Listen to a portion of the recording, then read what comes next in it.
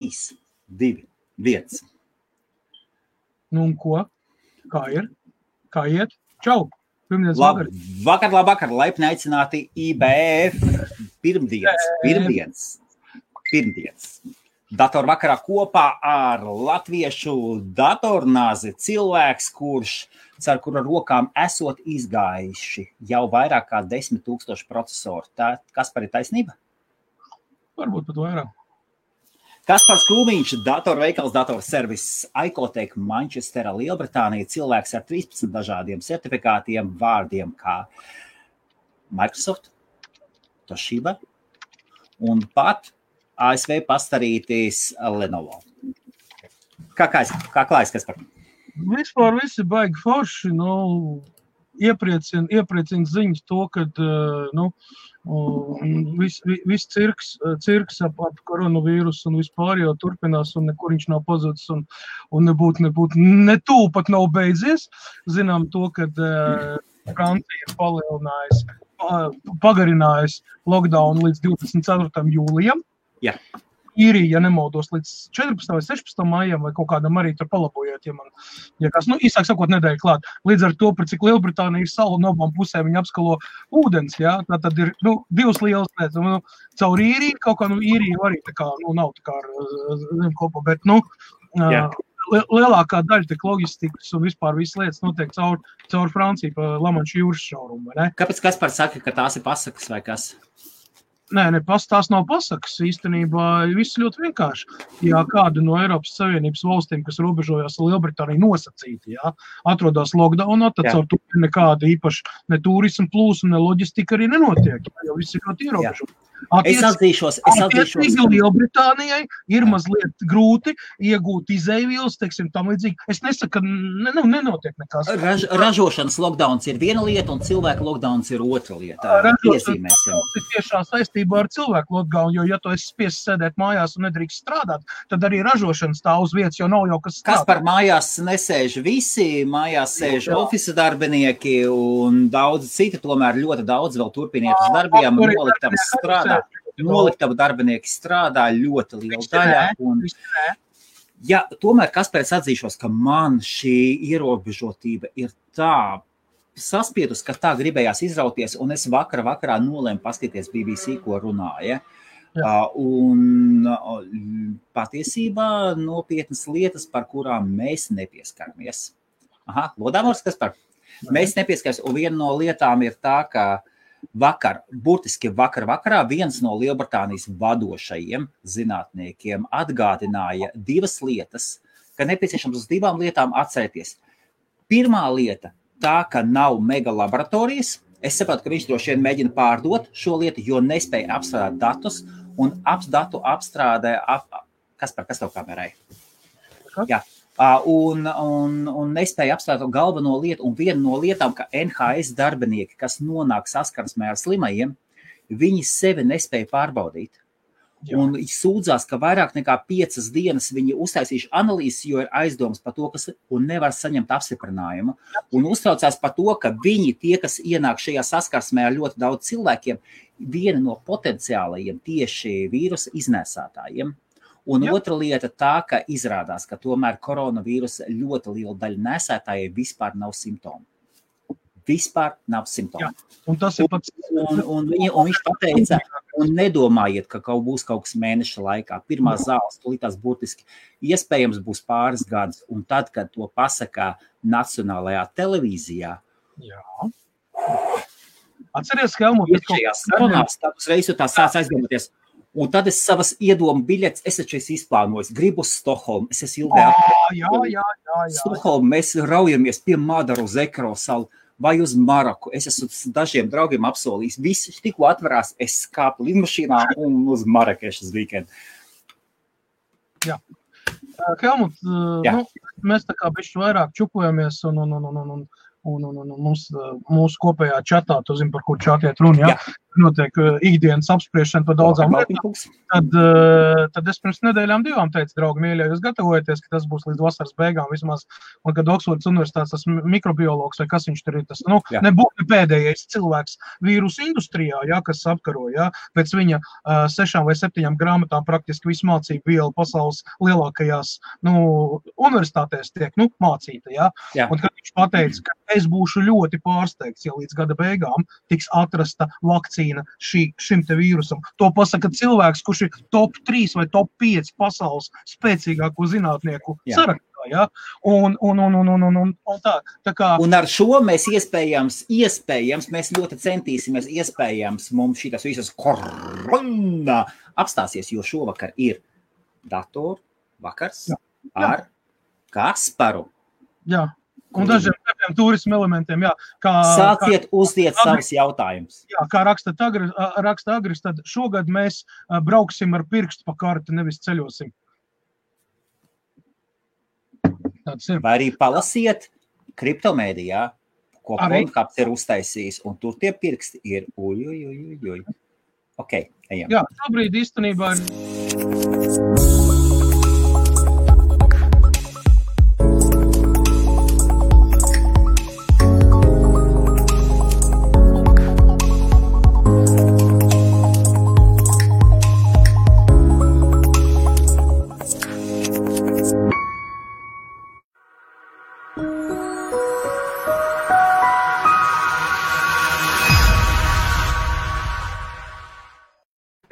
Kas par atvaino? Es tev tā...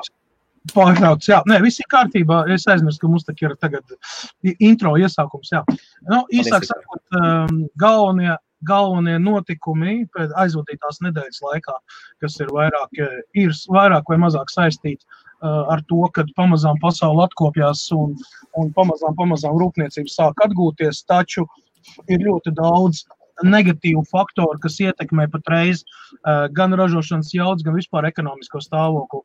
Kaut vai, piemēram, naftas pārstrāde, cena par naftas bareli noslīdējusi ar mīnusa zīmi.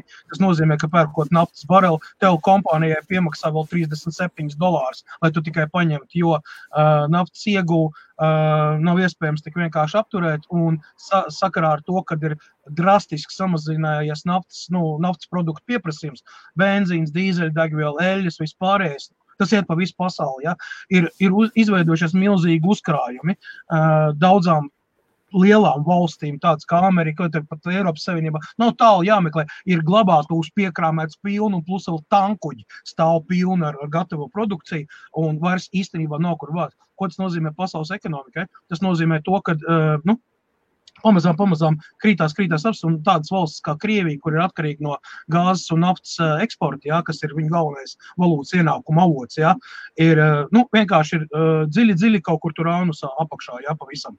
Un patreiz, ja mēs paskatāmies uz kompāniju akciju reitingu, tad Microsoft, Apple, Google, Amazon, Yahoo, vēl bija 3 vai 4 kompānijas, akciju kritums par 5-7% mīnusā. Ko tas nozīmē? Tas nozīmē ko. Kaspar, es atzīšos, es konsultējos pie Skudrīša kunga par akcijām. Man ļoti interesēja. Un viņš saka, bankas, un es paskatījos 50% kritums. Jā. Tāpēc bankas tagad dod kredītu.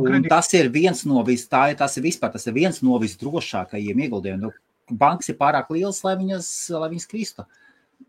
Viņas vienmēr kāds pats pagrābs.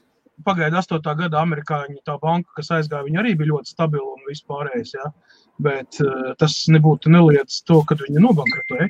Lūk, un tagad pats galvenais apsveicam visiem sirsnīgs sveiciens tiešām ar Latvijas neatkarības, kas tas saucās, atjaunošanas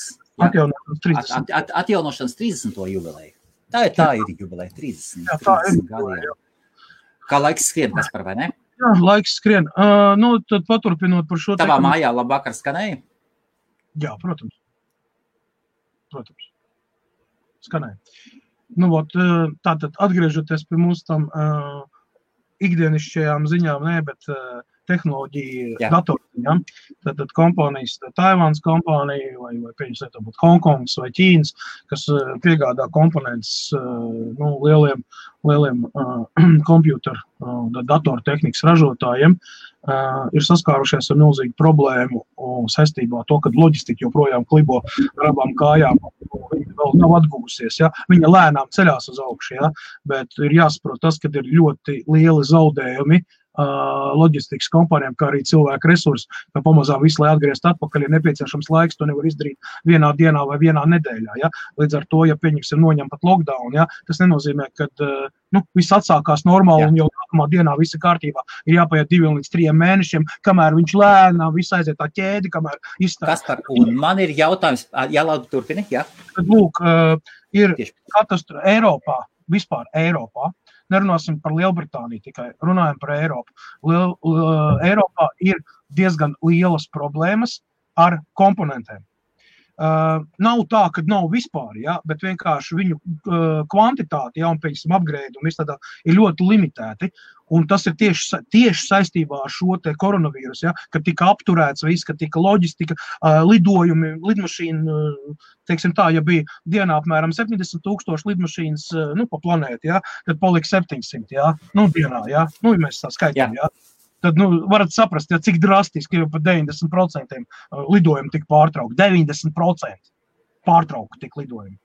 Tas ir iespaidīgs skaidrs. Tas ir praktiski, atgriežamies atpakaļ 19. gadsimta sākumā no sērijas, kad nebija lidmašīnas, bez mazliet, vai bija kaut kādas atsevišķi, kaut kāda cepelīna lidmašīnītes, kas tur kaut kur lidojās, ja. Labi, tas tā. Tātad, datoru jaunumos, protams, kad visas izstādes, tehnoloģiskie fórumi, viss ir atcelts, viss tika pārnests online, tika demonstrēts. Šis tas notiek, vai ne? Tehnoloģijas attīstās, autoražotāji tagad ir spējīgi realizēt savus, teiksim, kaut kādus projektus, sapņus, kas bija atlikti malā saistībā ar to, kad bija nepieciešams ļoti daudz ražošanā un viss par cik ražošanas apjomu kritušies.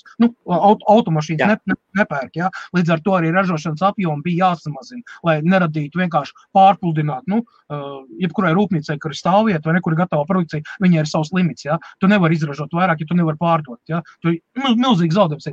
Līdz ar to kompānija Volkswagen, kompānija BMW, aktīvi strādā pie elektroauto, vispār parādījās ID3X modelis, kurš, līdz tam bija nolikts maliņā tā kā, ja, kaut kādus 22, 23 gadu, tagad tas ir pārcelt uz 21 gadu jau palaists sērijā, ja, tātad pa gadu, tāpēc, kad parādījās darba resursi, human resources, ja, eksperimentā, tas viss aiziet. Nākamais, es tā ātri iziešu cauri bišķi tehnoloģiju ziņām, pavisam nedaudz, ja, un tad mēs atgriežamies pie datoriem, jo, principā, nākamā ziņa ir tieši saistīta arī ar datoriem. Tātad, pirms pavisam neilgu laiku, kad mēs vienreiz tiešreiz teicu, ka Tesla strādā pie jaunu tipu baterijām, kuras būs 4 reizes ietilpīgākas, uz šo brīdi man ir daudz vairāk informācijas, un ne tikai Tesla to dara, jo Tesla ir padalījusies ar savām lietām, padalījusies ar citiem cilvēkiem, atšķirībā no Apple, kur visus savus patents pārdod pa naudu. Viņš vienkārši izdalīja un pateica, ja jūs varat, lūdzu taisiet. Tas tā. Tad, lūk, pats galvenais un noteicošais, kāpēc litija baterijas līdz šim bija diezgan ierobežotas un limitētas, un viņu darbības laiks bija, kā saka, tur saistīts ar daudzām lietām, kāpēc viņas tur degradējās. Tas, kad viņam ir grafīta elektrods iekšā, ja, kurš litija skābes iedarbībā ar laiku korodē, ar laiku maina savu struktūru un degradējās elektrolīts. Kā rezultātā pazūd ietilpība, tur pieaug iekšējā pretestība, tā tālāk un tā tālāk. Sīkumos nezinu. Tad, lūk, zinātnieki atraduši ģeniāli vienkārši risinājumu, ģeniāli vienkārši. Un tas tieši saistībā ar Tesla, viņš vienkārši pamet ideju un viss tālāk aizgāja. Pārklāt grafīta stieni ar kramu. Ar plānu kramu kārtiņu. Krams, zini krams? Jā, metāls. Krams ir inerts pret šo te visu degradāciju. Un viņš arī samazina grafīta stieni, tad svars arī vieglāks paliek, ja? Jo krams pa sevi ļoti viegls metāls salīdzinot ar grafītu, ja? Tas nav metāls, bet vienkārši grafīts. Tad, lūk, simbiozes rezultātā savienošana tur ķīmiskos procesos neiedziļināsos. Īsāk sakot, ir radīts tas saucamais stiens, kas sastāv no grafīta un krama, kurš ir inerts pret šo te skābu, līdz ar to nenotiek degradācija. Plus piedevam var laist 4 reizes lielāku strālu cauri, tā tad arī ietilpība lielāka. Ja? Un baterijas kalpošanas laiks, ja mēs rēķinam kilometros, ir 1,6 līdz 2 miljoni kilometri. līdz kamēr šī baterija ir jānomaina. Kā tas ietekmēs pārējos gadžets? Apple, iPhone, Samsungi, tur vēl visādi citi gadžeti, viss, kam ir litija baterijas. Ja šādi tipi baterijas sāks pielietot, tad kā jūs skatāties to, ja jūsu iPhone 10 ar vienu uzlādi strādās nedēļu? Pie aktīvas 5 stundas sarunas dienā, 5 stundas, un viņš strādās nedēļu ar vienu uzlādi. Vai, pieņemsim, jūsu iPad, tablet vai kāds cits gadžets 10-12 vēl arī strādās nedēļu pie tā, ka jūs... Tad mēs sēdēsim pie saviem iPhone'iem un pie saviem Samsungiem, pie saviem Huawei, tā kā kaķītis pie krējumburks. Jā. Uzreiz paralēli tam, šī gan ir ziņa no Ķīnas, kā zinām, Ķīna vispār iet pa priekšu visiem tagad, pēdējā laikā, neskatoties uz koronavīrusu, neskatoties to, ģeniāli vien tās Čademo uzlādes sistēma, kas līdz šim bija, kas ar starp citu bija izstrādājuši, ko ķīnieši bija izstrādājuši, ja? Tātad ātrā uzlāde priekš elektroautomašīnām, ir prezentējuši Čademo 3.0 versiju, kura spējīga atdot uzreiz uzlādi 500 kW un 600 ampēru strāvu. Ko tas nozīmē? Jūs piebraucat ar automašīnu Tesla pie uzlādes stacijas, iespraužat iekšā 1 minūte 30 sekundes, un jums mašīna ir uzlādēta. Cik jūs pavadat laiku ielējot benzīnu iekšā, pieņemsim 56 litri? Bišķīt vairāk pa 2 minūtēm. Tātad, no 2021. gada visām jaunajām mašīnām centīsies uzstādīt. Tā gan pagaidām ir tā ideja teorija, ja 22% no šī te patenta un viss piedara Eiropai arī. Te apvienojušies vienkārši spēki kopā, milzīgi spēki, inženieri, zinātnieki, visi. Tātad Čademo versija 3.0. Tā ir super mega ātra uzlādes stacija. 1,5–2 minūtes laikā uzlādēt jebkuru elektromobili. Tālūk, draugi mīļie, kurš tas skeptiķis benzīna galvā? Aiziet, labvakar, laipni aicināti Pirmdienas datorvakarā ar Kasparu Krūmiņu, cilvēks Wikipēdijas. Sākam uzdot jautājumus visu par datoriem. Parasti Pirmdienās mums ir jautājuma atbildes Kasparam. Sāks ar datoriem, par elektromašīnām, par Teslu, tiek nopelts iPhones un visas tās lietas. Un tas šis ir mūsu Kaspars Krūmiņš uz ziņas lielākoties, ja mums sanāk trešdienās, kaut gan mums sen nav bijis tā, ka būtu gan pirmdien, gan trešdien. Labi, Kaspar, ienāk jautājumu. Un droši raksties savus jautājumus, mēs viņus uzdosim uzdošanas kārtībā. Kasparam. Uzreiz, Maika, gribu tev pastāstīt tādas lietas, kā pagājušā nedēļā bija kolosālākās problēmas internetu providerim Virginam. Vēl šonedēļ? Pagājušā nedēļa bija ritīgi 70% līnijas bija down vispār, vienu brīdi.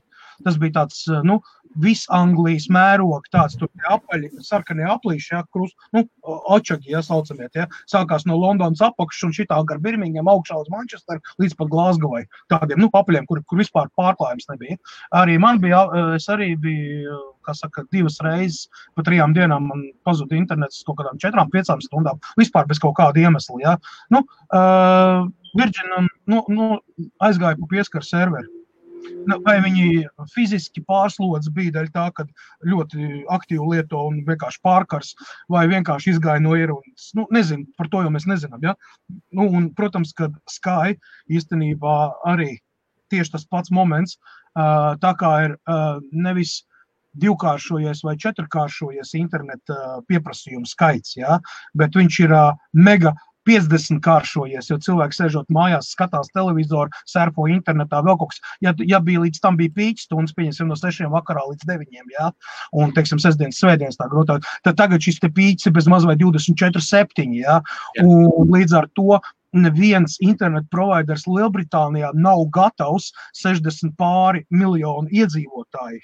Lielbritānijā, ja visi tagad lien iekšā internetā, tur jebkurš serveris aizies pastaigāties pa mākoņu, ja viņš vienkārši nespēs izturēt. Būsim reāli. Pareizi, piekrīt, tu saproti, par ko es runāju. Ja tev nāk 10-20 tūkstoši pieprasījumu vienā momentā, tev serveris vienkārši uzkarās, viņš nestrādā vairs. Man jau liekas, ka tur tīri kaut kāda vienkārši kaut kāds bottlenecks bija noķerts. Varbūt arī, mēs nezinām. Kaut kādā ķēdes posmā sākumā kaut kas tas ir noticis Amazonai, tad, kad Amazonas serveri uz pusdienu aizgāja, visi, kas izmantoja Amazonas servisus, tāpēc, ka viens gudrinieks netīšām izrāva kompaktu DNS serveriem. Un viss kaut kas var gadīties. Tad īstenībā ir tā, ka, Skys izmanto ļoti daudz Virgin optisko tīklu, ja kas. Tieši tāpat, kā ir citi internetu provideri, kas izmanto Virgin optisko kabeļu tīklu, jo ir tikai 2 optiskie kabeļu operatori Lielbritānijā. Tas ir Virgin un tas ir BT, British Telecom. Līdz ar to vispārējie tur Sky, Talk, jebkurš cits operators, tā vai savādāk, izmanto vai nu BT line, vai nu Virgin. Līdz ar to, ja Virginam ir liels problēmas, visi izmanto BT. Visi izmanto BT. Nē, pagaid, Virginam ir savu optiskais tīkls. Jā, bet gandrīz visi izmanto BT, un Virgins pats pa sevi tur ņemās. Nav. Kas zem viņi sēž? Toktoks ir zem BT? Nē. Nē, ir daudz provideru vietējie lokālie pilsētās. Biznesā, jā, biznesa. Man ir biznesa līnija, man ir 350 megabit. Es varu paņemt 1 gigabit līniju ar 10 IP adresēm izdalītajām, jā. Virgin. Cik maksā?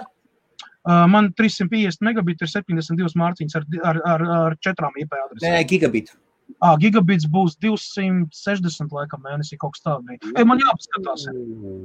Jā, tur ir 10 izdalītās IP adreses. Kas par cenu vai ne? Nē, bet cena liela īstenībā. Vēl beidz. Gigabits. Tur es tev aizsūtīšu, tu gribi, es tev aizsūtīšu piedāvājumu, ko viņi man atsūtīja. Man ir patreiz 350 megabits. Jā. Ok, labi, ko tu, Kaspar, domā par šo te? Varētu Naurim piekrist? Ja nebūtu bijis viena lieta. Kas, Kaspar?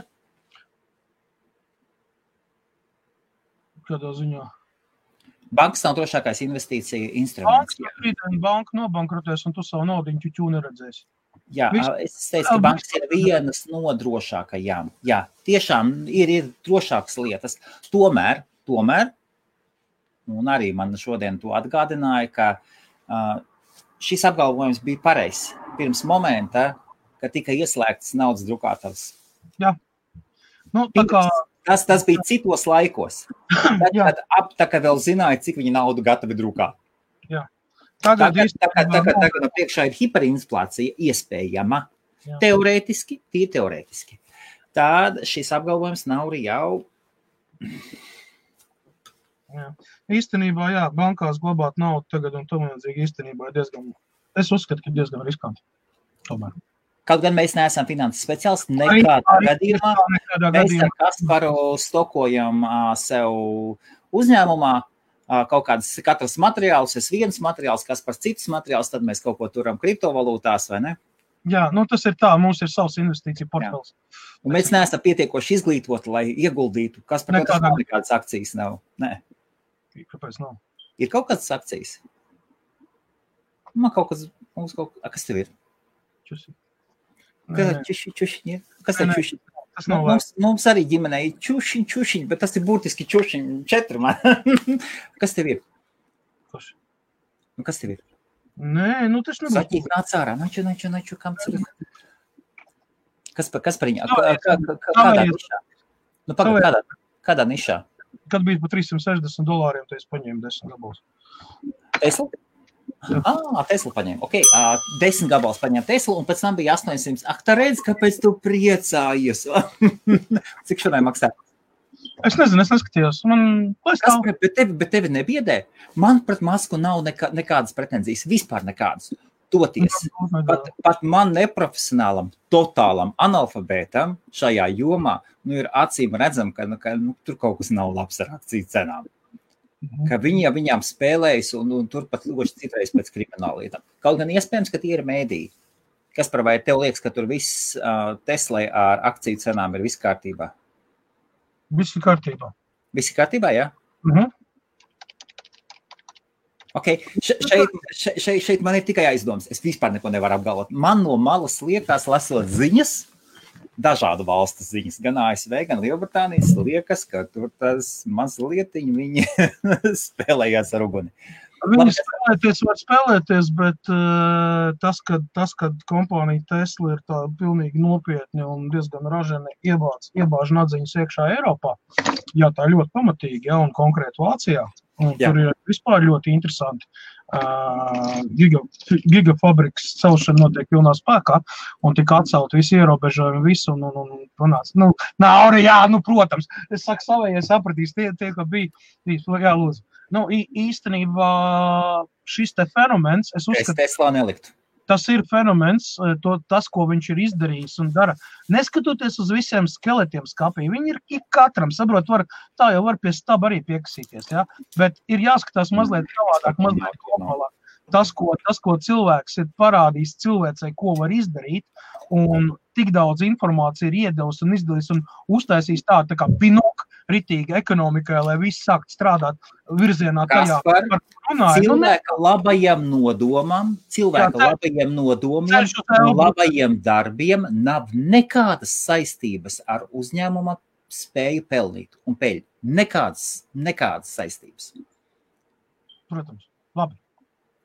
Nerunājam par to vienkārši. Tā ir tēma, par kuru var aiziet līdz matērijām. Fakts ir tāds, ka es uzskatu, ka šis cilvēks ir uztaisījis apvērsumu pasaules vēsturē, un viņam ir vērts pat uzcelt pieminekli dzīvam esot, jo tas, ko viņš ir paveicis 10-15 gadu laikā ar SpaceX, ar tehnoloģijām, ar autobūvi, ja, viņš ir parādījis vienkārši visiem vecajiem milžiem, Fordam, General Motors, BMW, Volkswagenam, Mercedesam, McLarenam, Lotusam un vēl visiem pāriem parādījis džeki, no kurienes aug kājas, un tas ir vēsturisks fakts. Te var strīdēties, cik gribat. Viņš ir aizbāzis vienkārši korķīt priekšā, un tagad visi pārējie cenšas viens otru pārspēt un uztaisīs to ažiotāžu.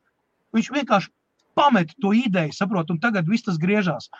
Līdz tam cilvēcei bija jānāk, par to runāja, par to, kāda būs nākotnes autoindustrija, par to runāja 10-20 gadus atpakaļ, kad vēl Tesla nebija, jo neviens skaidri neapzinājās un nevarēja saprast, kurā virzienā iet, dēļ tā, ka naftas, pieņemsim, tur produkti, viņi ar laiku paliks arvien dārgāk, piesārņojums arvien lielāks, tika drastiski, pakāpeniski pielietots dzinējiem visādas ierobežojumi tam līdzīgi, lai panāktu to, ka viņi vairs neizmeš ārā, netais izmešas un tam līdzīgi. Taču lietderības koeficients iekšdedzes dzinējam, maksimums, kas ir panākts, ja nemaldos, bija 54%. Tad, lūk, jebkuram elektromotoram šis lietderības koeficients sastāda 95+%. Te nav variantu, saproti? Tas ir... Labi. Un ir vēl viena lieta. Tomēr realitātē, vismaz Lielbritānijā, Teslas ir ļoti maz. Viņas ir. Teslas Lielbritānijā viņas ir ļoti daudz. Vismaz es nezinu. Mums ar Ilgu, es gandrīz labprātīgi piekrītu katru vakaru pastaigāties ar Molli. Tad mums ir foršs balss labradors, kurš mīl vienkārši Kasparu neiedomājami. Skatītājs nevar iedomāties. Kaspars runā un Molli jau skatās, kas tur klausās. Kaspars atnāk, es nezinu, kas ir Kasparam un manai Mollijai, bet viņi viens otru vienkārši mīl. Un forši, viņas lasti griež un griežās apkārt, nāk klāt Kasparam, super. Tur ir draudzība līdz galam. Un mēs ar Molliju katru vakaru pastaigājamies un staigājam pa dažādiem rajoniem. Vienkārši, tagad lockdowns, tagad var mierīgi pastaigāties, mašīnas gandrīz nebraukā. Zini, veco zēnu, nav tās Teslas gandrīz vispār. Ir visādas mašīnas cilvēki pērk. Visādas. Teslas gandrīz vispār nav. Katrā reģionā ir savādāk. Jebkurā gadījumā Teslas ir daudz un viņas arvien vairāk paliek. Un nav svarīgi. Starp citu, tad, kad to pabrauc garām Toyota elektriskā vai hibrīds, ja, arī var atzīmēt seksīt, ka tā ir Tesla, tāpēc, kad Toyota RAV4, 4Runner un vēl dažādi mašīnām ir Teslas motori un Teslas baterijas. Līdz ar to viņi uz 50% sastāv no Teslas produktiem. Tikai labels ir Toyota. Tas ir sadarbības rezultāts. Tāpatās kā Mercedes E-klase hibrīds arī daļēji var pateikt, ka viņā ir Tesla iekšā, tāpēc, ka tiek izmantot elementi, kā arī elektriskais smarts, kas ir principā kompānijas Tesla ražojums, jo Mercedes palūdza kompānija Tesla uztaisīt elektriskos smarts, ko viņi arī veiksmīgi darīja, pārbūvēja un taisīja. Līdz ar to, ja mēs pieplusējam to klāt vēl, tad vecīt pavisam noteikti. Tu vienkārši neapzini. Man paziņa tikko pirka mašīnu, viņš Volgu nopirka. 5-litrīgo. Es jums saku, kāpēc Tesla nepirku? Ar iPodu braukt. Labi. Šovakar ir pirmdienas datorvakars. Kaspar, uzdodiet lūdzu jautājumus, atvainojos, ka es iejaucos iekšā. Pa vidu jautājumiem, Kaspar, ir šāds jautājums? Jā, Model Y tiks tieši ražots Eiropas rūpnīcā. Tieši konkrēti Berlīnē Model Y priekšē Eiropas konkrēti būs ražots. Līdz ar to mēs atceramies, kā tik Ķīnā uzbūvēta rūpnīca. Ja? Janvārī, februārī lika pamats un gada beigās jau nonāca pirmā Model 3. Ja? Es domāju, ka tieši šitāds pats būs moments, ja, protams, jāņem vērā, tagad ir papravka ar koronavīrus, tas, kad lockdowns un vispārējais, kas uz 2 mēnešiem praktiski atmeta, taču tas atļauj pārrestrukturizēt daudzas lietas un optimizēt. Līdz ar to tagad, kā atsākās, vēl nav atsākusies, bet tūlīt atsāksies pilnībā celtniecība, es domāju, ka līdz gada beigām Elons Musks ir uzstādījis mērķi līdz novembrim palaist ražošanā sērijaveidā Model Y Eiropā. Tā kā iespējams, ka līdz Ziemassvētkiem pirmie tie, kas jau ir pasūtījuši un pieteikušies, jau saņems Model Y. Jā. Kas ir īstenībā unikāli un nereāli ātri, lai pilnībā no nulles jaunu modeli ieviestu ražošanā mazākā gada laikā. Piedod atvainot, neviena kompānija līdz šim, ja mēs skatāmies no lielām kompānijām, nav spējīga no papīra līdz sērijaveidu modelim, kad iziet ārā mazākā gada laikā. Ir vajadzīgs gads ar astīti līdz 2 gadiem, kamēr reāli modelis nonāk ražošanā. Ok, puslaika 50% no sarunas jau ir pavadītas. Droši uzdodiet savu jautājumu apmēram. Kas šis pie jautājuma? Tas ir kabeļs ar ceļam krānu, tas ir domāts jaudas par šito te, par uzlādes stacijām. Mazliet atkāpīt autoindustrijas virzienā. Šis teča demo 3.0 ar to arī atšķirās no param, kad viņam ir pavisam savādāk pieeja vispār kā tiks uzlādēt un tur taisīt. Šis te viss būs tehnoloģija ziņās, pilna informācija. Es tikai pieskāros šodien, lai jums būtu vismaz kaut kāda interese, lai gaidīt trešdienu ar nepacietību. Ja nu būs, tad būs, jā, bet jebkurā gadījumā tas būs noteikti plašāk. Man ir ceļā baterijas no Daimler AG, no Mercedes, Daimler, jā, no tādas meitas kompānijas, kas nodara Daimler Mercedes Power Solutions LTD, bāzēt Vācijā, paspārnēties Mercedes AG. Es sarakstos un sadarbojos ar vienu no inženieriem, un viņiem ir ienākušās, kā pasaka, uz testēšanu ienākušās prototīpu baterijas, tieši ar šo te, ko mēs pieskārāmies ar jauniem elementiem. Tā kā, man tā kā sākusies sadarbība ar Mercedes puišiem, viņi man atrada paši. Es zinu, ka tas noteikti ir ne bez Teslas pieskaņas, jo šie te puiši strādāja tieši pie Smart projekta un kopā ar Teslu pārbūvēja šīs te mašīnas un E-klases Mercedes hibrīds, kad taisīja. Tur šie te 2 cilvēki ir vieni no, kā saka, stūrakmeņiem un vispār idejiskiem tēviem un tur tā tālāk un tā tālāk un tā tālāk. Un pat cik tā kā es esmu, kā saka, dzīvoju un guļu ar Teslu un viss tā tālāk. Tagad arī Toyota mazliet, bet kas arī, principā, Teslas partneris īstenībā, jā, viņi pat oficiāli to bija, viņam bija sadarbība. Un jā, tad noteikti, pavisam noteikti turpināšu informēt un parādīt to, kas pieņemsim, nav pieejams, teiksim, kaut kādās internet ziņās, tā vienkārši, tā, tur kaut kas ir uzrakstīts. Es, ja kaut ko rādu, ja, tad es rādu reālu, aptaustiet, pastieties, saprotiet, ja, ka kaut kas tāds ir. Tas tā vienmēr ir ar vienu izņēmumu, 47 inču televizors, kas mums bija visi mēs zinām, pieskrūvēts guļamistabā pie sienas un apskatēji, tas ir privātai. Kas par šāds jautājums? Labāk droši uzdēt jautājumu. Kādus kritikas biznesa vienkārši neizdēļ, tāpēc uzspļoju locniekiem. Gadījumā, ja jūs pievienoties pirmo reizi šādai pārraidei, tad Kaspars Krūmiņš ir viens no pazīstamākajiem profesionālajiem datorinženieriem Facebookā. Ne tikai Facebookā, reālajā dzīvē. Jā, reālā dzīvē, jā, un tomēr latviešiem Facebookā ir viennozīmīgi iespējams pazīstamākais datorinženieris. Droši uzdēt savu jautājumu, Kaspars mēģinās uz viņu atbildēt. Atbildot uz šo te jautājumu, mobilais internets, kā saucamais 4G vai 3G, viņš ir limitēts tikai un vienīgi ar bāzes staciju skaitu konkrētā reģionā. Un bez starpības, vai tā ir Latvija, Igaunija, Vācija, Polija, Āfrika vai Anglija. Ja bāzes staciju skaits konkrētā reģionā, pieņemsim, paskatīsimies, kaut kādas, paņemsim Tukuma rajons, pieņemsim, ja? Konkrēts bāzes staciju skaits ir 57, pieņemsim Tele2, ja? Tā ir ļoti veca informācija, piedodiet, ja es 11 gadus esmu Lielbritānijā, līdz tam es biju Tele2 reģionālais pārstāvs ilgus gadus, un es ar Torņiem esmu strādājis, un zinu, kas ir pārklājums, kā viņš veidojās un kā Torņi strādā. Tad lūk, katrs turns spēja apkalpot vidēji. Es tā vienkārši, pavisam vienkārši lūdzu neķeriet krēķi, ja jums liksies, ka kaut kas nav pareizi vai tam līdzīgi. Es vienkārši uz pirkstiem paļot pa vienkāršo. Piemēram, katrs turns spējīgs apstrādāt 10 000 pieprasījumu. Vienā reģionā. Tātad radius viņam ir, pieņemsim, no 10 līdz 20 km. Atkarīgs no rādītāja jaudas, no masta augstumu un tā tālāk ļoti daudz nosacījumu, kā arī apkārtējā vīda, pieņemsim, vai ir daudz dzelzs konstrukcijas, vai ir kalnaina vieta, vai līdzeni, tā tālāk un tā tālāk un tā tālāk. Ja ir faktori, kas ietekmē, ja. Tad lūk, ja jūs, piemēram, nolemiet uztaisīt kaut kādu zaļumbalvu, tur kaut kāds vasaras svētks, vēl kaut ko.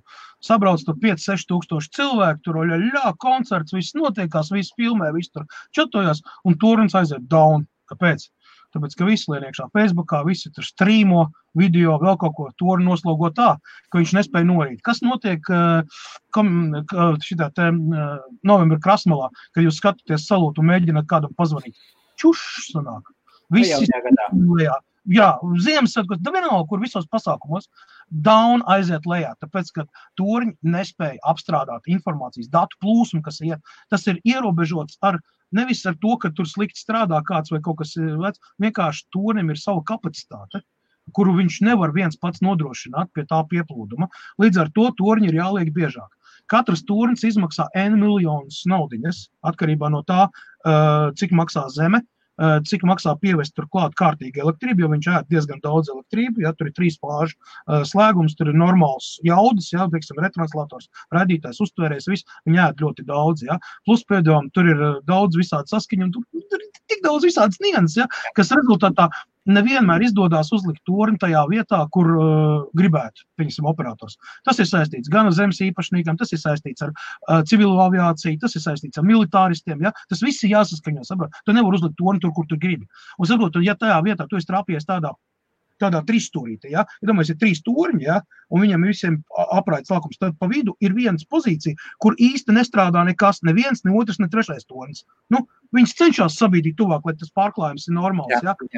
Bet ir vietas, kur vienkārši fiziski to nav iespējams izdarīt.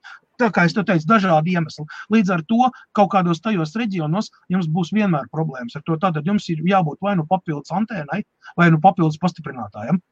Tas vienkārši, Aivi, kā tu saki, lauku teritorijā, kur interneta ātrums ir vājš, ja? Tad lūdzu vienkārši ārējā antēna, ārā uz jumtu, paceļat augšā, kā saka, 4-5 metru mastā, un vairs nebūs nekāda problēma. Vismaz viņš paķers stiprāko signālu, vai ne? Tas, ka tu, pieņemsim, redzi, ir tādi gadījumi bijuši, ka tu, pieņemsim, ar acīm redzi turni, ja? Un saproti, ka tur ir mobilais tornis, viņš ņem signālu pavisam no pretējās puses no cita torņa. Saprot? Tāpēc, ka tam signāls sanāk spēcīgāks nekā tas, ko tu vizuāli redzēt. Tā arī mēdz gadīties. Okay. Jo mobilais telefons, viņš ņem signālu tus, kurš ir spēcīgāks. Un ja tev apkārtnē ir 3 torņi, viņš noteikti ņems to, kurš ir spēcīgāks. Ne tikai tuvākais, bet arī spēcīgākais signāls, kur arī ir brīvais kanāls, kur viņš var izmantot. Un tas viss notiek, visu laiku elektroniski mainās, tur pa sekundēm, visu laiku notiek datu apmaiņa. Es ceru, ka sapratāt, ko es ar to biju domājis. Ja? Lielbritānijā tieši tāpat ir vietas, kur nav pārklājuma vispār. Mazliet aiz Manchesteras kalnos uzbrauc augšā, nav vispār pārklājuma nevienam operatoram. Tas ir saistīts ar reliefu, tāpēc, ka ir stāvi kalni, tur nogāzes, vēl vispārējais, vienkārši signāls, viņš nav spējīgs tur nogāzt. Es atceros, Korejā, tā kā es biju, tad aizbraucu, un es biju domājis, ka kāda tur civilizācija būs izrādījās, ka tur citas paudzes mobilē telefonu jau krietnes priekš. Antenes tur vilka sakarā ar reliefiem, nežēlīgiem reliefiem. Antenes tur tādas garas vilka ārā. Labi, Kaspar, Reku saka, ka $760. Jā, tur ir tik, 8%, jā. Pareizi piekrīt. Kaspar Reidzi, kā saka, ļoti laba piezīme. Jā, tikai viena maza problēmiņa. visi šie te autoražotāji, ko es nosaucu, izņemot Teslu, savu gājumu sāka 1900. gados, ja? Kurš ātrāk, kurš vēlāk, ja? Un sasniedz savu statusu apmēram pēc 40-50 gadiem. Tā laikā kompānija Tesla 10 gadu laikā no nulles ir kļūst par top autoražotāju, kurš praktiski aizbāž aiz jostas vietas pārdošanas ziņā un inovāciju ziņā visas kompānijas kopā ņemot. Ja? Tāpēc nevar salīdzināt, ja? Kas ir pusgadsimtu garumā veidojies. Ja? Tas pats Fords, viņam ir nepieciešami 20 līdz 40 gadi, lai kļūtu par to, kas ir General Motors, tas pats Volkswagens arī no 30 gadiem, kas Volkswagens bija vispār nekas tur bez maz vai. Un pamazām, tas pats ar Porsche, ja? Tas pats Audi, viņš apvienojās tur ar 4 citām kompānijām, kamēr Audi kā tāds parādījās. Tad viņi tur pārpirka vēl kaut kas. Tāpēc tas ir gadu desmitiem gājis. Un tu nevari salīdzināt tās kompānijas, kuram ir pusgadsimta laiks attīstīties, ar kompāniju, kur 10 gadā ir panākusi to pašu līmeni, ko ir panācis Audi un pat pārspējis viņu. Vai BMW. Okay, labi, ejam tālāk. Bruno saka, Teslas ir daudz Londonā. Šeit es varētu piekrist. Ļoti daudz Manchesterā, daudz. Ir arī iemesls, tāpēc, ka nav jāmaksā congestion charge. Jā. Un tā ir tāda ekonomija. Tur ir ļoti, ekonomiski stūri būtu nopirkt citu mašīnu, izņemot Teslu tieši Londonā. Dēļ visādām sistēmām jāmaksā par to. Ules jāmaksā, tad congestion charge jāmaksā, Teslai nav, Ules arī Tesla. Jā. Labi, un Teslas noteikti turēs uz ielas, un Helmut, Tesla ir garāžā. Tomēr Lielbritānijā nav tik izplatīta garāžu kultūra kā Vācijā vai Latvijā. Tomēr ir, un tomēr nav tik traki. Es pateikšu, kāpēc Dānija ir pilna ar Teslām. Tāpēc, ka Dānijā atrodas Eiropas Teslas salikšanas konvejeris, kur tiek no komponentiem, ko ražo Amerikas Savienotās valstīs, lai nebūtu jāmaksā ievedmuitu un varētu piedāvāt par adekvātu cenu, Dānijā liek kopā Teslas Model S un tagad arī Model 3 un Model X. Un liek kopā arī labās puses tur, priekš Lielbritānija un Īrijas arī liek Dānijā kopā. Tāpēc Dānijā ir ļoti daudz Teslas. Tā skaitā 270 Teslas tikai viena taksometra kompānija, kurai ir Tesla Model S un X, 270 mašīnas. Tas tā informācija. Un tad vēl nākamais Londonā patreiz masveidā tiek integrēts iekšā Nissan NV200 EV. Tas ir busiņš, ja? Tā kā piegāda kabluks, ja? Viņš bija, benzīna, dīzeļa versijas tur bija, un tagad ir arī elektriskā versija, un to Londonas taksometru tagad ņem iekšā. Tas tā kā minivan 7-vietīgie, ja? NV200 EV, un patreiz ir 400 gabali iepirkt, patreiz Londonas ielās viņi jau kursē, un iet runa par 1400 vēl iepirkšanu. Līdz ar to Londona būs pirmā pilsēta, kur principā pārvietosies tikai un vienīgi elektrotākši ļoti drīz. Jau tagad ir praktiski nereāli, praktiski visi ir hibrīdi vai elektriskie, ja paskatāmies. Ļoti maz ir palikuši dīzeļmašīnas Londonā. Maz. Viņas ir vēl, jā, bet viņas samazinās arī vairāk un vairāk. Okay, es neesmu Londonā. Es neesmu daudz takšiem brauksājis, tomēr, kad ir gadījies, tad nav bijuši. Jāni, pēdējo datoru, kas man bija, es pārdevu pirms 2 nedēļām. Kas par jautājums? Attiecībā par datoriem. Es dzirdēju baumas, ka Lielbritānijas valdība ir tikko nopirkusi 200,000 datorus. Tas varētu būt taisnība? Par to es dzirdējis. Tas ir vai nu bērniem, tas kaut kas saistībā ar izglītību vai kaut kas, es nezinu. Izglītības iestādēm, jā, tāpēc, ka ir ļoti daudz saucamie, arī Latvijā ir, teiksim, saucamie problemātiskās ģimenes, bet īpaši nabadzīgās ģimenes, kur bērni ir, kur iet uz valsts atbalstu un viss. Tad, lūk, šie te iepirkumi. Tad, kad ir daudz bērni, šie te visi ir saistīti ar tie, kas ir poor, kas ir ļoti grūti, kuri nevar atļauties nopirkt. Tātad Lielbritānijas valdība ne tikai palīdz mazajiem uzņēmējiem izdzīvot šajā lietā un nenoslīgt, bet arī, teiksim, šādi te daudz bērnu ģimenēm, kuriem ir ar sociālo dienas starpniecību, protams, kas zināms, kad ir, viņi tur sitās, ņemās, viņi cīnās, tātad būs šie te datori. pašvaldības, vietējās pašvaldības. Tas bija bērniem, ja? Principā, jā, tas ir ģimenēm, jā, kas ir saistība ar mācībām. Tātad pamatskola, vidusskola, tur koledža, universitāte, visiem, tur pēc galviņām, īsāk sakot. Un tas nav vienīgais iepirkums, īstenībā ir diezgan daudz. Tas ir mega iepirkums. Pēkšņi valsts paņem un iepērk 200,000 dators. Tāpēc, kad ļoti pareizi. Nebūtu manipulācijas ar naudām, jo, zin kā, tur Anglija maksā naudas, ne? Jā, iedos datoru naudu, tu lītās. Jā, nē. Viņi pateica, jums vajag, lūdzu, redz, kur jums ir dators, mēs nopirksim. Tieši tāpat tās ir arī ar pārtiku un vispārējo. Tātad tev tiek izdalīta speciāla kvota, speciāla lieta, tu var aiziet uz veikalu un paņemt uz noteiktu summu pārtikas produktus un var nemaksāt par viņiem. Tev ir speciāli koloni, speciāli tam līdzīgi. Tas ir saucamās palīdzības dienas, un tas ir normāli. Tev tiek izsniegt līdzīgi, valsts par tevi rūpējās konkrēti tajā situācijā, palīdzot tev izdzīvot, nevis palīdzot tev nopirkt ninnīt vai vēl kaut ko. Tev ir noteikti produkti. Bez šaubām. Tu vari dot tieši tāpatās, kā ar bērnu brīvpusdienām, kuri pieņemsim, tāpat mācās, ir skolas, kuras ir vaļā, ja? Piemēram, K-worker darbinieki, bērni, ja? Viņi mācās. Viņiem ir brīvpusdiena, tātad viņiem ir speciāli taloni, ko viņus apmaina pret brīvpusdienām. Ko viņš grib tur paēst šī brīdī, ja? Tas ir bez skaidras naudas norēķins no sērijas, jo šo te garantē valsts. Tie taloni pēc tam ceļot, tur valsts apmaksā un tā tālāk viss notiek. Tā ir reālā palīdzība. Ne tā kā pie mums iedala naudu fondam, ja, un viņi kaut kur pazūd. Neviens neko gandrīz nedara. Ne jau vienmēr, Kaspar. Gadās arī tā.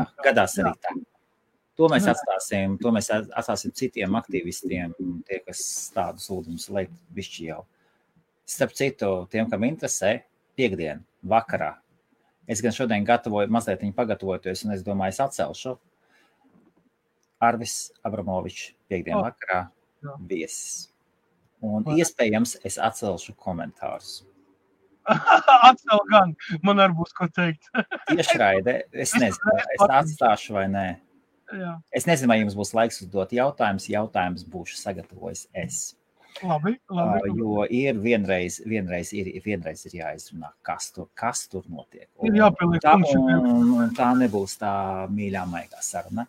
Es ļoti ceru. Labi, tā, Kaspar, ar ko atšķirās Xiaomi TV 4K reģioni Lielbritānijā, Vācijā no Latvijas? Katrā reģionā ir savu uzstādījumu, savu tā licencēšanas politiku un vispārējais, ar to arī viņi atšķirās. Licencēšanas politika Latvijas teritorijā pavisam savādāk nekā UK teritorijā. Tieši tāpatās kā Vācijā. Televīzijas licencēšanas un vispār straumēšanas, visi tie certifikāti un vispārējais, viņi pilnīgi atšķirās.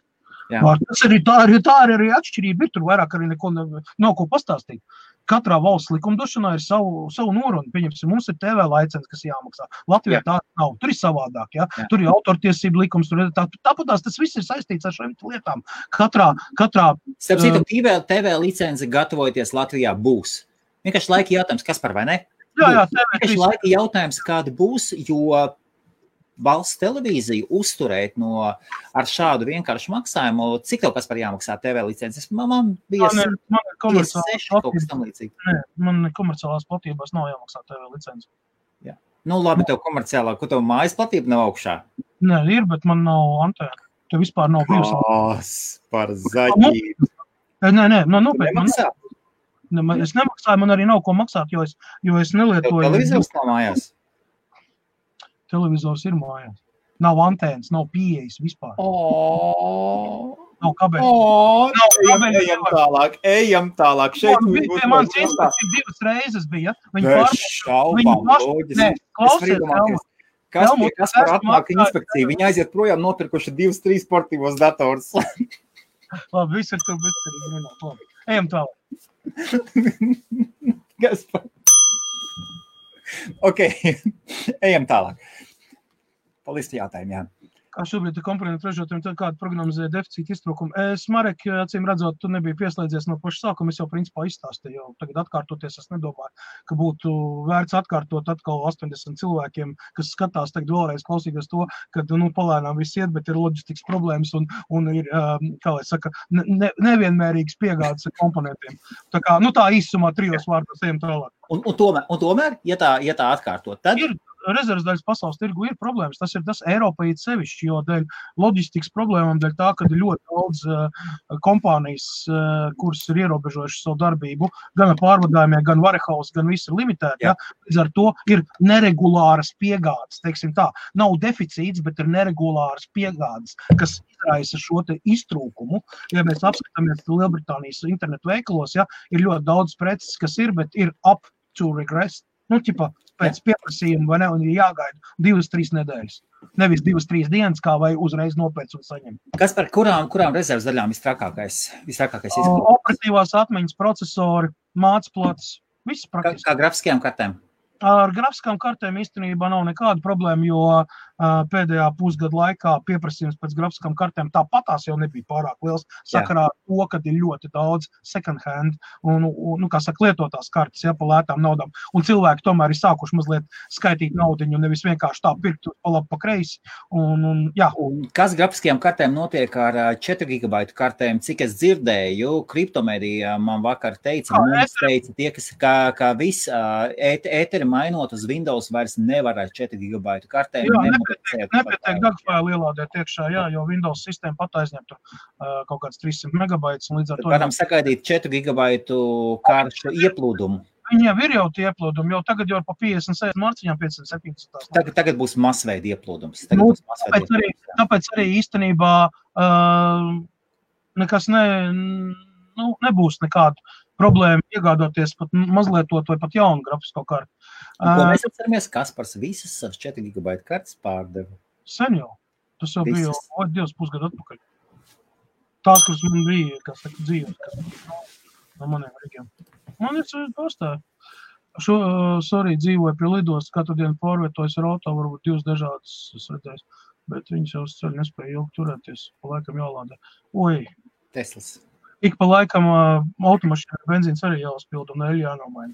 Un tehniskā jāaiziet. Ejam tālāk. Jā, ok, labi.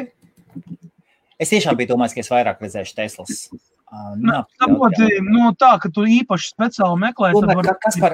Kaspar, mēs atzīsimies, ka Lielbritānijā tomēr cilvēki nav tik daudz koncentrēti uz jaunākajām mašīnām. Viņš noprast kaut kādu vidēju, kaut kādu Volkswagen vai kaut kādu Peugeot vai kaut kādu Fordu vai ne? Kaspar? Uz Volkswagen ID3 īstenībā arī Indes gribēju. Alfas ir vairāk nekā. Kā viņas tagad vajag? Viņas ņem tāpēc, ka viņas ir vieglāk pieejams un Itāļi dod baigot diskontu. Mustangi, man liekas, pat ir vairāk nekā Teslas. Manā reģionā. Nē? Tavā reģionā. Es vakar tādu zaļu skaistu Mustangu redzēju. Es redzēju tādu elektromustangu Dakstera 1500 zirgsvēkiem. Amerikā palaists ir sērijā. Un tas ir Mustangs. 1500 zirgi. Daksters. Tālākajam. Tā, pareizi. Jā? Jā. Jā, ļoti tiešām cepanos Kaspar. Cenšos turēt burti, cik varu. Piedodiet, ja kaut ko nolaiž greizi, kādu teikumu vai ko, vienkārši informācija ļoti daudz. Kādreiz man gadās arī misēties, neesmu tik perfekts, neesmu Siri vai Aleks, jā. Siri un Aleks abi divi atpaliek. Uzkarās meklējot informāciju internetā, kamēr Kaspars jau viņa dod vaļā. Mācis paliek kuku, es nezinu, no kurienes tādu informāciju, viņš nekur netaisās iet prom no Teslas. Viņš nemaz nevar aiziet tik vienkārši no Teslas prom, jo tas ir viņa dzīves stils. Saprot, ir jānošķir sēnals no sēklām, un informācija ļoti daudz, un brieži vien ir pretrukrumīgi. Mums te Skudrīša kungs ik pa laikam uzjautrina ar Teslu, ka pat jau viņi tūlīt būs bankrotā, un tūlīt būs beigas, un kas un kā, un kā nebankrotēt, tā 3 gadi. Nekādi nevar aiziet pa burbuli. Tik attīstās un attīstās. Tas tā, humoram. Tā. Humors, ne humors, kas par to ir ar tiem, kur apgalvo, ka elektroauto ražošana un tikko kaicīgi jābūt nekā zaļāk, nesanāk no tiem elektroauto. Redz, kas paliek, tas ir stereotips. uz doto brīdi tas jau ir stereotips. Ja mēs runātu apmēram gadus 15-20 atpakaļ, tad, Jāni, es tev atļaušos pat nedaudz piekrist, jo tajā laikā ar tā laika tehnoloģiju, ar tā laika izstrādēm un vispār tām visām Āfrikas bērnu eksploatāciju litija raktuvēs un tā tālāk 20 gadus atpakaļ, ja, tas viennozīmīgi bija. Ne tas pats labākais, taču pasauli ir iegūst diezgan daudz labu mācību, kā arī ir parādījies ne tikai Elons Musks ar Teslu, ir parādījušies ļoti daudz zinātnieki, gan korejieši, gan japāņu zinātnieki, gan arī Ķīnas zinātnieki, gan kompānijas, kas ir spējušas parādīt un pierādīt pasaulē, ka var iegūt enerģiju un var iegūt materiālus, nepiesārņojot vai samazinot līdz minimumam. Kobalta saturs un litija skābes saturs baterijās 20 gadu laikā ir samazinājies gandrīz par 80%. Tāpat laikā skābes svina akumulatori, kas tiek izmantot jau 150 gadu rupu rēķinot, ja, joprojām skābe un svins ir tādās pašās attiecībās kā 100 gadus iepriekš. Un nemēģiniet man pateikt, ka šie te akumulatori ir vidēji draudzīgāki. Izlajiet skābes akumulatoru ārā zālītē un paskatieties, jums tur 3 gadus nekas neaugs un viss izdegs. Tā kā lūdzu, davai, tiem visiem skeptiķiem, jā, mazliet pasēdēt sūnās un beigt plātīties ar 30 gadus veciem faktiem. Un par izmešiem, ko veido automašīnas arī. Nē, pagaidiet, jā. Par naftas ieguves. Jā. Kas ir redzējis, kā nafta tiek dedzināta? Jā, vai kā nafta izplūst okeānos? Jā, visam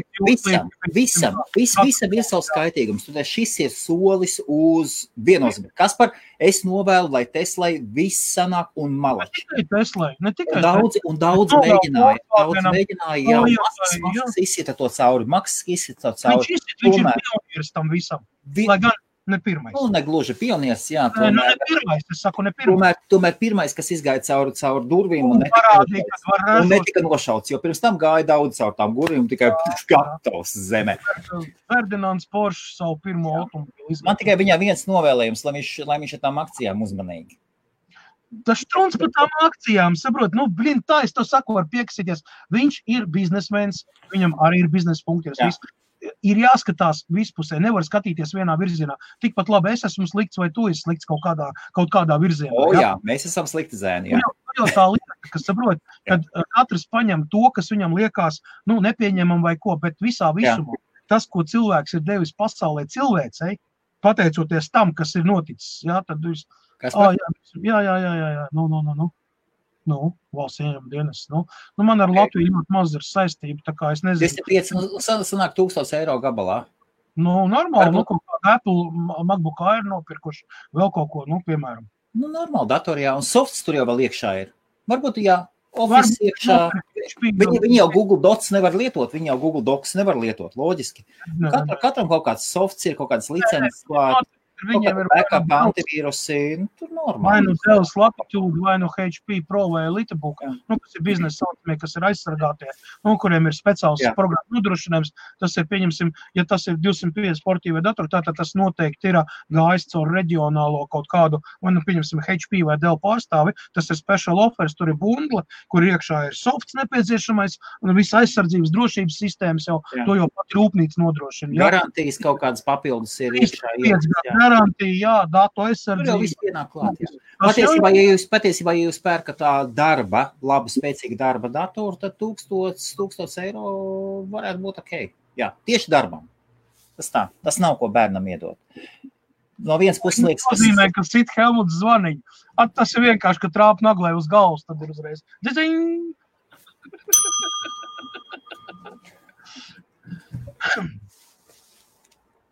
Pēdējā kur tika dzēst, neliecina par domas dziļumu, tāpēc nevar aiziet, piemēram, veselības problēmas Maskam pirms Tesla bija projekti un pamet.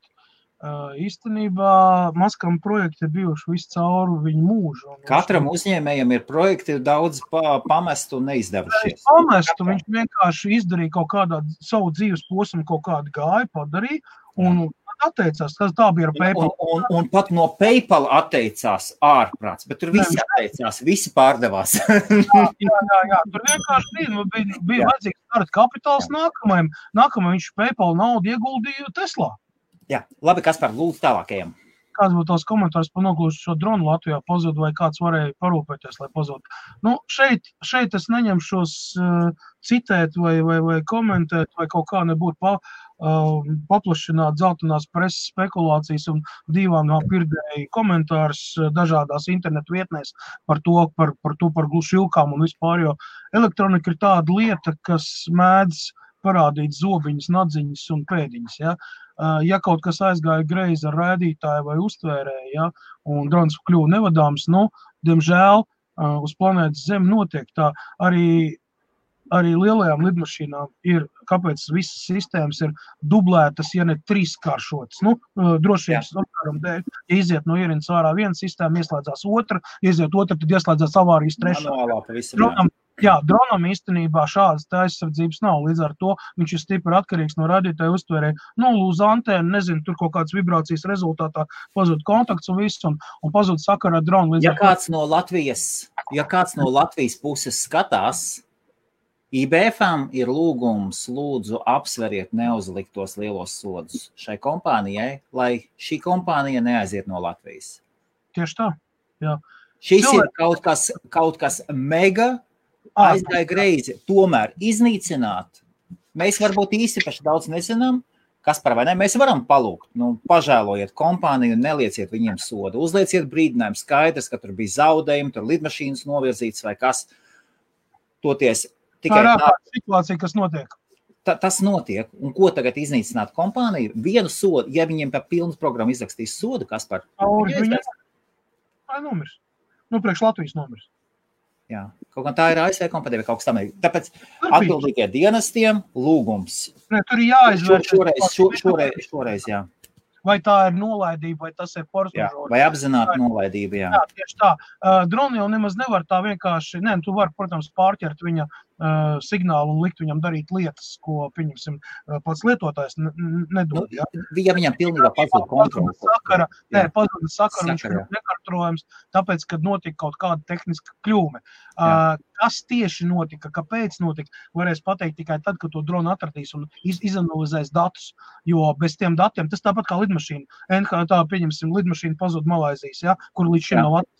Neviens nezina, ir tikai hipotēzes. Kamēr lidmašīnas vraks vai melnā kas nav atrast, neviens nezina, kas notika, kāpēc viņa pazuda, kāpēc viņa brauca tur, kur viņai nebija jābrauc, kāpēc viņa neatbildēja uz signāliem. Saprot, tā ir dilēma, jau cik 5-6 gadus neko nevar izdarīt. Tieši tāds pat gadījums. Vai tas bija cilvēciskais faktors, vai tā bija tehniska kļūme, vai kāds apzināti to darīja, par to atliek minēt. Tieši tāpat ir ar šo te dronu. Lūdzu, neveidojiet sazvērstības teorijas un vēl kaut kas. Kam nahren Latvijā vajadzētu uztaisīt? Tehnika vienmēr noiet nost. Facebooks vienreiz gadā apmēram pazūd uz pusdienu vai uz dienu. Facebooks iet offline un cilvēki labi reizi 2 gados. Un tomēr tas notiek. Iedomājieties, Amazonas serveri noiet lejā, trešdaļa no visām pasaules lapām. Nestrādā. Kas nenotiek tehnikai? Neiznīciniet tehnoloģiju kompānijas, kas piesaista investīcijas un ļauj Latvijas kopējai ekosistēmai attīstīties. Nu, Kaspar, pēdējā lieta, ko jūs pateiksiet, un visiem precīzi 101 cilvēks skatās, labvakar visiem, pirmdienas vakars iet uz nobeigumu. Kaspar? No. Ko tu vēl gribēji pastāstīt? Kļūdies, viņš dabū nopurinās pēceļās virzās tikai tā kompānija spēja kļūt stiprāk un pieredzēt. Skatoties kādu rēķinu izrakstu. Arī taisnība, jā. Nē, šeit ir jāskatās, ir ļoti konkrēti jāizvērtē katra situācija. Ja? Mēs neesam tiesīgi šeit nosodīt kādu vai izteikt kaut kādus apgalvumus vēl, ja mēs nezinām ne vēsturi, neko. Tas, ko mums paziņoja, pieņemsim, ziņdienestu un tas, kas izgāja oficiālajā telpā, ja? Informācija ļoti tāda pavirša un brīžam pretrunīga un tā. Viņa nepasaka neko. Kā ir patiesība? Viņiem bija tāda arī iedeva, jā. Jā, tāda arī iedeva, ja? Un ļoti daudz informācijas ceļo pa internetu šai saistībā balstīt uz kaut kādiem apšaubāmiem faktiem, pieņēmumiem un iespējams hipotēzēm, ja? Ko viens caur otru runājot, nelietojot, jau pārvērš kā esošu, ja? Nu, sazvērstības teorija. Tāpēc lūdzu ļoti izvērtējiet, ko jūs lasiet, kā jūs lasiet. Un tas pats arī saistībā ar koronavīrusu, ar tām zālēm un vispār, vai Dievs mīļais, kāds sviests tiek dzīts tagad internetā, ka paklausies tu parakstu un pat īstenībā pat tīri nopietnas ziņu lapas, ja, kuras nav it kā baigi pieķerts tur publicējot fake, ja, ir uzķērušās pat, dabūjuši pamīti, ja. Tad, saprot, ka fake news producenti, ja, ļoti cenšas un to dara tik kvalitatīvā līmenī, ja. Pieņemsim, tagad vai arī vienkārši tam tic. Šūmējās pat reiz par Ziemeļkorejas to, kā viņi, Kim Chen ir, ja, ka viņš ir pazudis no šitā te, ka viņš varbūt ir aizgājis bojā. Tur ka viņa māsa tagad pārvaldīs būs ļaunums pasaules un kaut kas, ak, Dievs. Tur ir ārprāts. Tur īstenībā ir, jā. Tur, ja palasa, tur ir, ak, Dievs, Krievija, vai tur uztaisījuši jau daudz, jau dokumentālās filmas, kas tur nāks viņa vietā un kas tur vēl ir un vēl, viss kaut kas, tur, karoči. Bezpilota aparāts īstenībā var būt arī drons, jo ja viņam ir 4 vai 5 vai 6 vai 10 vai 20 propelleri, viņš ir vairāk drons nekā lidmašīna. Un pēdējais jautājums no Sančo Sančuks. Lūdzu, un ar to arī mēs noslēgsim. Sančo Sančuks, kur Samsung telefonu tagad jēga pirkt, īstenībā jebkur Samsung to var pirkt. Viss ir atkarīgs no tavu maga biezuma, no tavām vēlmēm, un principā tas arī ir viss. Samsungs ir ļoti normāla kompānija, kur ražo ļoti plaša range, kā saka, no biznesa dārgajiem telefoniem pa $2,500 līdz pat telefoniem, kur maksā zem €100, ja, kur spēj nodrošināt savu pamatu funkciju darbību, ja, ļoti perfekti. Tāpēc tev ir tāda izvēle, ja nemaldos kaut kādi 65 modeļi. Vienkāršāk. Pats vienkāršākais. Draugi mīļie, par telefoniem. www.gsmarena.com un izvēlēties brandu, kurš jums patīk, izlasiet aprakstu par viņu, reviews, fotogrāfijas, ieteicamos, tur var arī kompāru līdz pat 4 telefoniem salīdzināt, ja? Izvēlēties 4 modeļi, uzliekiet salīdzinošo tabulu, un tur viss ir smalki uzrakstīts. Kolosālākais resurs, kur iegūt informāciju par planētas telefoniem, tur ir visi iespējami. Pirms jūs pērkat mobilos telefonus, un ja jūs lietojat Google Maps vai Gmail, es jums silti ieteiktu, pirms iegādājaties mobilo telefonu, pajautāt, vai būs iespējams uzstādīt uz jūsu mobilā telefona Google Maps aplikāciju vai Gmail aplikāciju. Jo, Kaspar? Jā, Huawei īstenībā ir bloķēts, tā ir viena no kompānijām, un arī viņa meitas kompānija Honor, un vēl pāris, kas ir, tātad īstenībā var uzstādīt Google Play. Tāpēc ļoti bieži un pasakojiet tad, kad jūsu vecāki vai mazāk tehnoloģiski pazīstami cilvēki saka, ka viņi iespirk mobilos telefonus par super akciju cenām, pārbaudiet no sākuma, vai tiešām šim mobiliem telefonam būs visas iespējas. Tieši tā. Un nepēciet Huawei telefonus. Diemžēl. Tāpēc, ka viņi slikti, viņi ļoti labi, bet diemžēl Huawei telefoniem ir problēmas un būs problēmas gan ar Android, gan ar tam, vismaz kamēr netiks atrisināts šis te konflikts ar Amerikas Savienotām valstīm un vispār. Kaut arī mobilais telefons, un mēs zinām, kriptomēdija taisa Huawei tieši mobilā telefona kaut kāda flagmaņa apskatu un saka, ka tas ir vienkārši mega kolosāls telefons. Mega kolosāls. Tomēr ir ierobežojumi, kas parasti. Latvijā būs ierobežojumi arī, tas skaitās, ne tikai Lielbritānijā. Un liels paldies. Huawei ir izņemt ārā, man liekas, no visiem provideriem. Huawei, man liekas, ir izņemt ārā Anglijā. Es nezinu, kādu laiku atpakaļ vēl bija, bet es nezinu, man liekas, ka nav. Nē. Katram savs, vienam ābols, vienam bumbirs, vienam ķirs. Es eju ķirstīt. Davai. Jauku visiem vakaru un neslimojiet. Keep safe. Stay safe, jā. Princesei, čau! Princese parādījās, jā. Labi, tā visiem paldies. Jauku vakaru visiem. Čau.